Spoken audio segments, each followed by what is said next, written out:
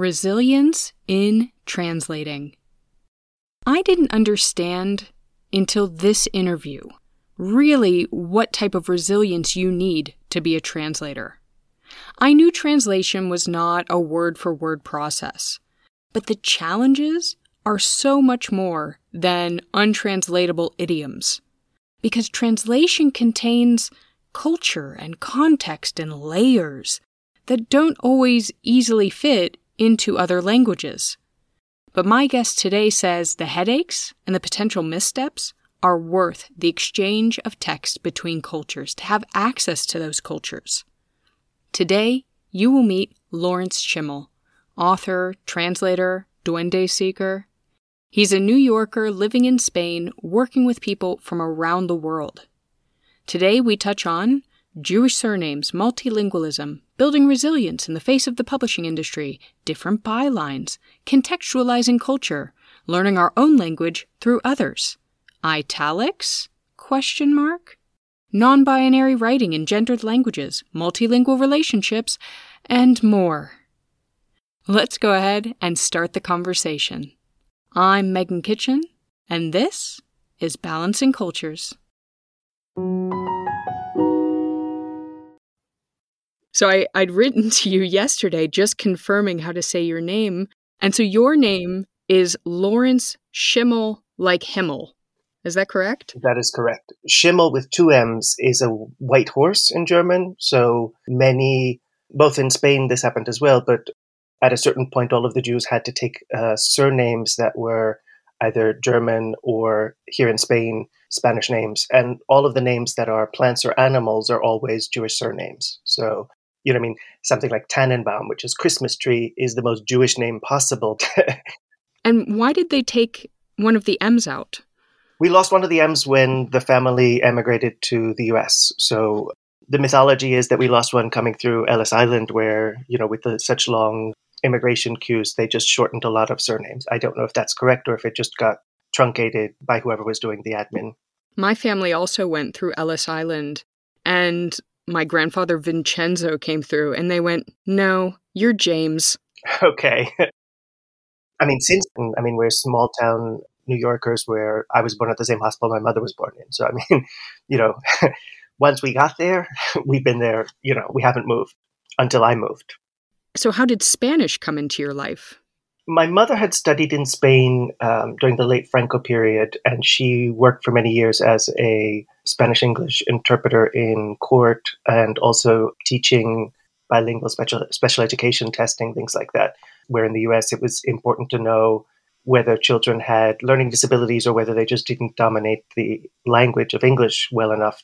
So your mom was doing something with bilingual children to see whether or not their challenges they were facing in academics were a learning disability or language-based, which is very interesting because that's kind of what I do a little bit, because I work at an international school with a lot of bi, tri, and quadlingual students in the academic support learning support department. And so this is a challenge we still face constantly.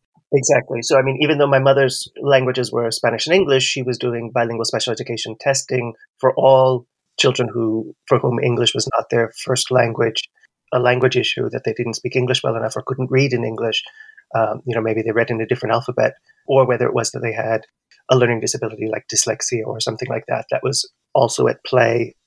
Yeah, I said something to my friends the other day about this type of thing. I said, I remember once I was doing a pre-diagnostic test on a student, but he was Israeli and he was used to reading right to left. And I felt so bad making him do a learning assessment going from left to right. So all these things have to be considered. That's true. A number of years ago, I was at the Malta Mediterranean Festival with a number of writers, one of whom was Suad Amiri, who is a Palestinian writer. And she wrote a book in English on the computer, but she's fine reading in Arabic from right to left, but reading in English from left to right, she's dyslexic. So she wasn't able to actually read her own book that she had written in English, even though she was able to type it in English. Wow. So I wound up having to, she read a section in Arabic and I read the English version for her. So, but it was just interesting, of how we're used to reading. Yeah, how we process language and text. Yeah. See, do you have any Spanish culture or heritage, or the Spanish for you has just come from your mother's studies? The Spanish for me came from my own studies. I can get into that. We do have, on my mother's side, we are Sephardic, although we've lost the surnames, generations ago. Also, my mother's father was adopted, so he lost the surname there. So I look Spanish because of the Sephardic heritage on my mother's side. I first came to Spain on my own years ago. I had been in love with Federico Garcia Lorca's poetry and had gone in my late teens to Granada in search of duende, which is this flamenco concept. It's very hard to describe. It's one of those untranslatable words. And it's sort of like a moment of intense emotion or passion that's what you see during a performance that really moves you. That's a moment of duende. So I had come to Spain in search of duende through Lorca's poetry, and also I was studying to dance flamenco. I was always, even though I started at university as a marine biologist, I had already started writing and publishing beforehand. So, it's not that I gave up on a dream of science to study language. It was, languages had always been something I'd been very interested in, at a very young age. My parents actually had to sign the first contracts for me because I was under 18, so I wasn't able to enter a legal contract. I have almost a handful of parallel careers, even though they're all related to literature. I don't know how to separate them in many ways. In so many ways, my being a writer and a translator is such an integral part of my identities and what I do. I guess my biggest identity would be that I'm a big reader. Yeah, I think that is kind of this subculture group. There's those of us who are readers. Like, it really is a part of us. And there are those who read. Mm-hmm. And I think it's very different. It's very different. And unfortunately, there are those who don't read. And there's also that group, yes. Alien species. Well, you just mentioned that, your bio, when I read your resume, it's extensive. Literacy, the literary world, publishing. So kind of what came first? Translator, author? How did you get into this sector? As I had mentioned, I had started writing when I was still in high school and submitting my work. I managed to build up a lot of resilience because in my high school we had to do a sport, and I'm not especially athletic. I always did track and field or distance running, and I was always the slowest, absolute slowest runner. But I finished every race. So that persistence, I may come in last, but I finished every race. And that helped a lot in terms of dealing with the publishing world. And, even, you send material out, it gets rejected, you send it out again until you find the right editor for that piece. So, my being a failure at track and field helped me build up a thick skin in order to do that. I was, both of those things were happening simultaneously. That is, my early short stories did find homes when I was in high school. As we've mentioned, I was a voracious reader, and there came a point when I ran out of things to read.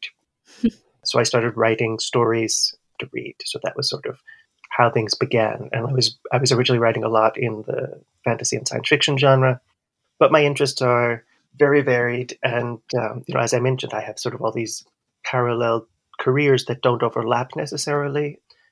I write in both Spanish and English, so that right away is non-overlapping, but I write for kids, I write for adults, I write some stuff that's very for adults. I've written a lot of erotica. My dad likes to joke that I write books for children and books you don't want your children to find. For the publishing side of things, publishing doesn't like someone like me. They prefer someone to steadily produce new books in the same genre or area, especially under the same name. There's some mystery writers, let's say, who have two different bylines, that they'll do a cozy series under one name and they'll do a more violent series under another name to make sure that the audiences don't overlap. In my case, I'm me. I have lots of varied interests. I published lots of different books under my own name, and I don't pretend that all of my books are of interest for everybody, or necessarily that anyone else aside from me is going to want to read all of the 120 books that I've published so far. Just a few books. Just a few. we talked about the Spanish a little bit. Because both of my parents worked, we always had someone taking care of my sister and me until my parents came home. And usually my parents had helped for many years. They had helped a number of Central Americans to get their papers and things like that. And as a result, I wound up speaking Spanish at home on a domestic level. So when I was in high school, instead of taking Spanish, I actually started taking Latin and Greek. And then I doubled up in later years and started taking Spanish as well as Latin and Greek.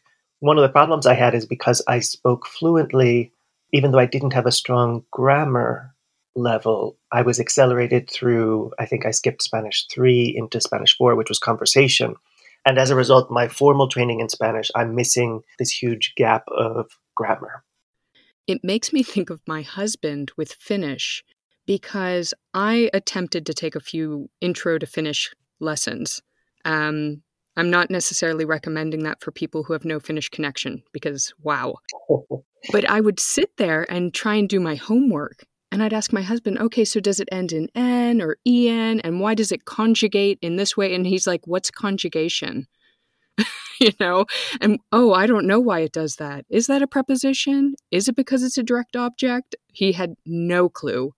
And he, is a native speaker. So it depends on, certainly in the US, we didn't really learn grammar until I learned a foreign language. So, it was in Latin and Greek, which are more highly inflected languages than Spanish even. So when I came to formally studying Spanish, the structure was already there from the Latin and the Greek. Yeah.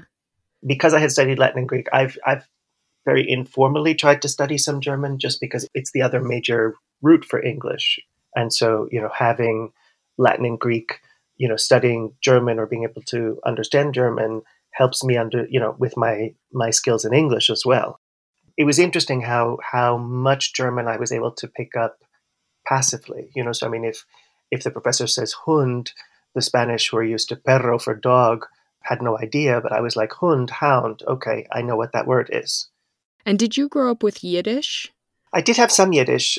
Because there's also the connection there. Exactly. So ein bisschen Deutsch, ein bisschen Yiddish, there's some connection there. But for instance, I can't read Yiddish if it's in Hebrew script. Yeah. Oh, very different. I'm definitely not proficient in Yiddish. My German is better than my Yiddish, both from having studied a little bit and also having traveled to the Frankfurt Book Fair for so many years. I have I joke, I have a Buchmesse vocabulary where I can talk about books, food, and a bit of flirting in German.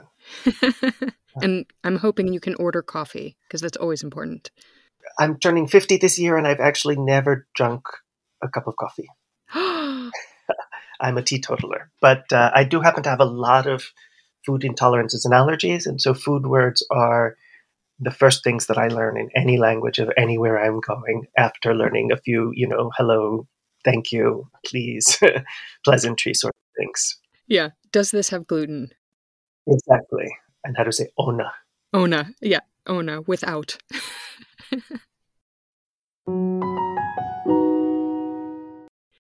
Well, those are some of the kind of multilingual things in everyday life and in your personal life. But let's go ahead and dig into what it's like working multilingually within publishing, because you draft stories in Spanish and English. Do you ever adjust a text knowing that it will not translate well, so you avoid using certain words that can't be translated well or a turn of phrase?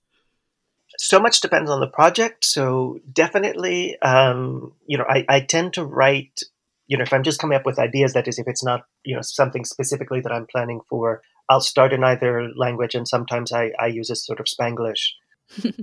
Definitely with books that are bilingual. So if I'm doing a book that will appear in both Spanish and English, I always wind up having to rewrite no matter which language was the first one that I started in, because in those cases, the text has to be perfectly parallel text. So the translations have to show exactly the same thing. Mm. When books are just being translated, when I'm working as a translator, if I'm doing a book that is just going to appear in the translation, you have a lot of more freedom and you're able to recreate in a different way. So there may be an idiom in one language that is not the same idiom in the translation, but that you can recreate a different idiom And for me in translation, the important thing is the recreating the reading experience.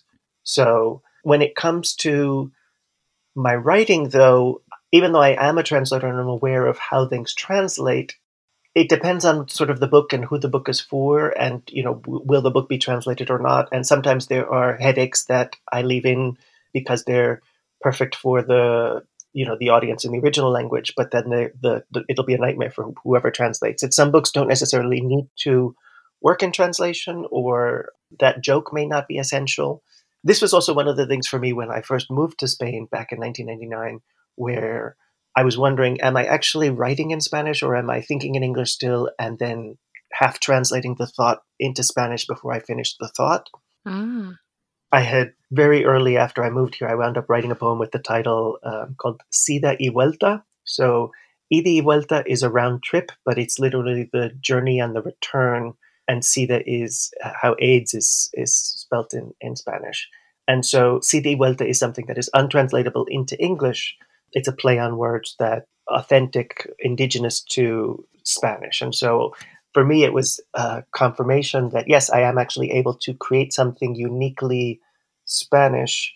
I'm not just thinking in English and translating halfway through the thought. Yeah. I do think that my Spanish, I still tend to have a fairly Anglo-Saxon syntax, though. So my Spanish, it's not quite what a native speaker might say, but it's not quite, I'm not just literally translating things. Do you ever wish that you could write a book in Spanglish where you could just go back and forth freely using the language that's best for that moment? I think, though, that there's a difference between the generative phase when I'm trying to get it on the page and something that who would be the right audience for that. That is, there are reasons when a Spanglish book makes sense. And this is actually something that as a translator happens. So I've translated, for instance, there's a Mexican borderlands poet, Jorge Humberto Chavez, and I translated a book of his with an immensely long title called Te diría que fuéramos al río Bravo a llorar, pero debes saber que no queda ni llanto ni río. So, wait, that was the title? That was the title. So I'd ask you to go to the Rio Bravo to weep, but you should know neither river nor tears remain. Oh my God. And the publisher managed to fit the whole title on the spine too, which was pretty amazing. But he, as a poet, uses a lot of Spanglish, uses a lot of English words directly in the Spanish poems, and also a lot of Englishified or Spanishified words. So when I was translating that into English, obviously the words that are already in English stay in English, but to recreate that multilingual texture, I left other words from the Spanish original in the translation. So, if it said pan dulce, which is a type of pastry, la loteria, different things that were uniquely Mexican identity, I left those in Spanish to make sure, rather than translating them, to keep that same multilingual borderlands texture in the English translation.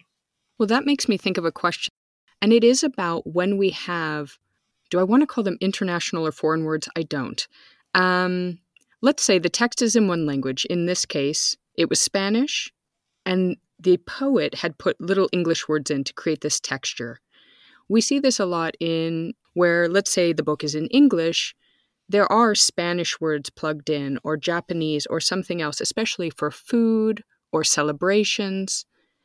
And my question, and this is a controversial one, is about when we use italics.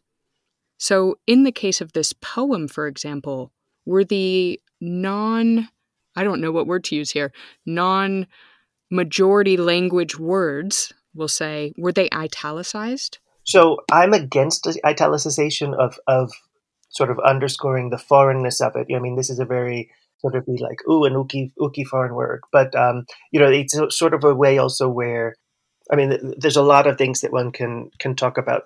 There's a sort of exoticization, but I think that the italicization is sort of it's the colonial mindset of the English language or the English cultures. I think even though English as a language will, take any language into a back alley and, steal as many words as they want.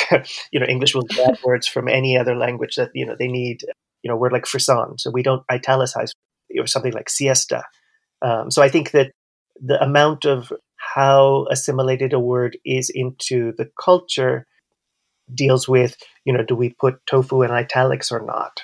At this point, I think tofu we wouldn't, but a name like bibimbap or something would generally be italicized or not. But one of the things, though, is that we don't live in monolingual cultures.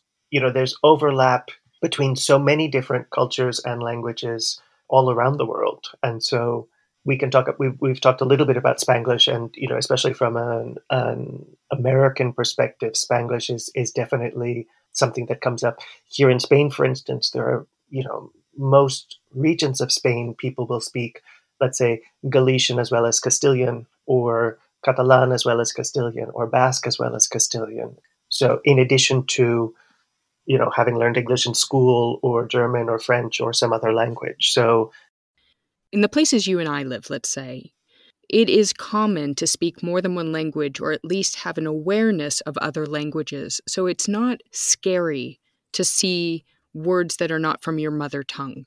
I think in German, if you read a text and it's all in German, and then the word feedback comes in, or email, or, something like this, it's not going to be in italics.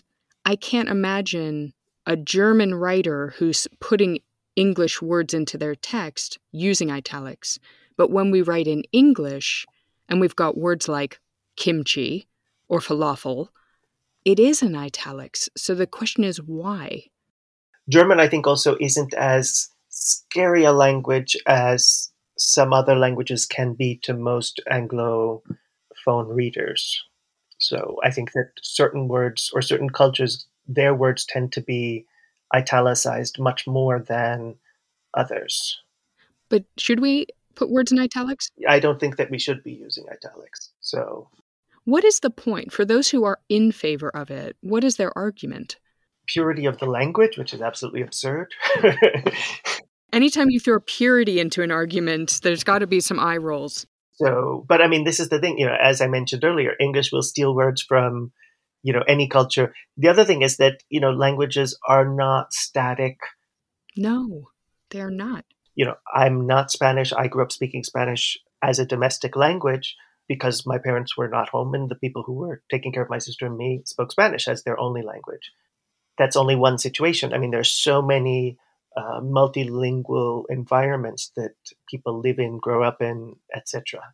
We've talked, for instance, about Spanglish necessarily, but if you take an example of India, which is a tremendously multilingual culture, there would be similarities but differences between Hinglish, let's say, of Hindi English speakers, where people can be fluent in both but use different languages for different purposes. That is, in one social situation, you may speak one language or the other. In a school setting, you're using English. With your in-laws of one side, you're speaking Marathi, and with your in-laws or your family on the other side, you're speaking Hindi. So those are very common situations. I mean, your kids are going to be trilingual, aside from any other languages they choose to learn from interest. Yeah. They grow up and have a French partner that they may wind up, adding French in as an extra language or something like that. And the comment you made about Hindi, I've had several students, Indian students, who they switch between languages mid-sentence. The code switching. When they're speaking with their parents. And I'm just amazed at the back and forth. It's amazing to hear how plastic it all is, how flexible it all is. It's interesting, though, that, when we learn something in one language, so, as I mentioned, I was learning to dance flamenco in Granada in my late teens. And when I went back to the States, I tried to continue dancing. And the only thing is that they counted the compás, they did that in English. And there was no duende. I couldn't feel the passion when they counted in English. And so, because I had learned it in Spanish. And so for me, it was the language was such an integral part of the experience. But it's interesting that there are things that I know in one language that I've never had to speak about in the other language, that even if I know the words, it's sort of like there's this barrier of, I'm not used to talking about this subject in this language. I don't know what to, how to go ahead. I know that feeling because when I first moved to Germany, I was actually an au pair. So I was working with a family, And I learned a lot of things around the kitchen and around the home in German. Mhm. And I would go to say something later, even now, and I think, what's that word in English? You know, when it comes to a certain spice or even a food product. And I'm going, what is that in English? And I can't think of it. Right. Even if you know what the word is in English, it's just, that hasn't been accessed in so long that, that mental Yeah. pathway is not there. My reflex is German in those cases, definitely. It's interesting how I write very differently in both Spanish and English. For instance, if I'm writing, there's so much that if I'm writing about Spain in Spanish, I can take for granted that the audience will be familiar with certain things. Whereas if I write in English, I have to contextualize cultural details. So if I'm writing in a story and, talking about two kids who are having merienda. So merienda is a snack that you have between lunch and dinner because the hours that we eat are so spread out. So, if lunch is normally between 2 and 4 here in Spain, and then dinner would be after 9, so you would have merienda at, let's say, 6 o'clock in the afternoon. Obviously, if I'm writing about this for an American audience, by 6 o'clock, they've usually had dinner already. So, that whole thing has to be explained, not just what a merienda is, but the sort of whole Spanish meal system or meal times. Well, this can take us into translation in general. And I think one of the questions I wanted to ask with this is if you are someone, you're an author, or even you're a reader, and you're reading a translated work, how do you know it's done, quote unquote, correctly? In this example you just gave, there needs to be some context given to help the message come across for a non-native person to that culture. How does a translator make sure that's done correctly? I'm putting correctly in quotes. Hopefully the translator will do a good job. Hopefully there will be people who are editing as well. So this is sort of, you've asked a number of different things from a number of different. I know. I piled it on. From an author's point of view, hopefully the people who are selling your rights taking into consideration both your moral rights as well as the economic rights of the sale. So, they're not just selling it to the highest bidder, but to the people who will respect the task and do the best job possible. Obviously, there are things that, there are mistakes that happen. People always talk about what gets lost in translation. I think that we lose a lot more by not translating so many things, that is, especially into English, so little gets translated. I run a small poetry publisher. In 2014, we started an imprint called Periscope to translate women poets into English, because in the 2 previous years, everything published in English, fiction, poetry, nonfiction, from all languages, only 26% of what was translated were by women writers. So there's a lack of women's voices that are not coming into English. And since I had the poetry publisher, Midsummer Night's Press, I said, okay, time to put my money where my mouth is and do something about this. And so we started that imprint and have now published 5 titles from Estonian, Slovenian, Latvian, Lithuanian, and a Spanish author who I did the translation of. Wow. Yes, there are things that may be badly translated. Hopefully that's not the case. My feeling with translation is you're supposed to recreate the reading experience. So that's not just, a word for word literal translation, but, if something is fun, and especially like if a kid's book is rhyming in one language, it should be rhyming, I think, in the translation as well. This means that sometimes you have to make adaptations or deviate from the text in order to recreate that. A lot of times you're not able to keep a pun in one place, but if you can add a pun someplace else, then that's what's called compensation in translation. Or let's say you have a lot of assonance in one place, or if you're translating a poem and it has a lot of assonance, you may not be able to keep the assonance in the translation, but if you put in a lot of alliteration in that line or in a different line, you're preserving. That's the hope, that you're preserving the feeling of the text, not just the words of the text. Right. And not just the feelings. If you look at something like, I translated into Spanish a book called Little You by Richard Van Camp and illustrated by Julie Flett, which is a lovely board book. They're both Indigenous Canadian or Indigenous writers in what is now called Canada. Little You, it never says the gender of the baby. So in Spanish, though, which is highly inflected, this was problematic because all the diminutives in Spanish have gender tags on them. Little you, pequeñito, pequeñita. So I wound up retitling the book, Tú eres tú, you are you, in order to preserve the spirit of the book, which was not to gender the child being addressed, being read. So, that's a liberty on one hand, but it's more respectful of the book by, coming up with a solution that is true to the spirit of the book. I appreciate that example because that came up in my conversations with Seth Day, who's a trans man, when we talked about gender. And he's living in Canada and speaking French, and I'm in Germany and speaking German. And we talked about the challenges of gendered words within those languages, especially for non-binary people. So throughout the book, I wound up using indirect non-binary language. That is, so if there was a line in the original that said, you are perfect, so instead of saying eres perfecto or eres perfecta, which would be male or female, I changed it to eres la perfección. So you are perfection. So that was a way of, that's indirect use of non-binary language. There are other cases. So I wound up translating a collection by a South African poet named Koleka Putuma, and she uses in her English original, she writes woman or women, WOMXN. So she's, using a very clear feminist tradition of Xing out man or men from womanhood. Mm-hmm. Spanish, man is hombre and woman is mujer. So you don't have that man in the literal word for woman. But because Spanish uses the masculine as the neutral, we decided to X out that sort of cis-hetero patriarchal aspect of language by using the X instead of using gender tags. And we did that throughout the whole collection. So anytime that it wasn't specifically a man or a woman, all of the neutral, the students would be LXS, ALUMNXS instead of los alumnos or las alumnas.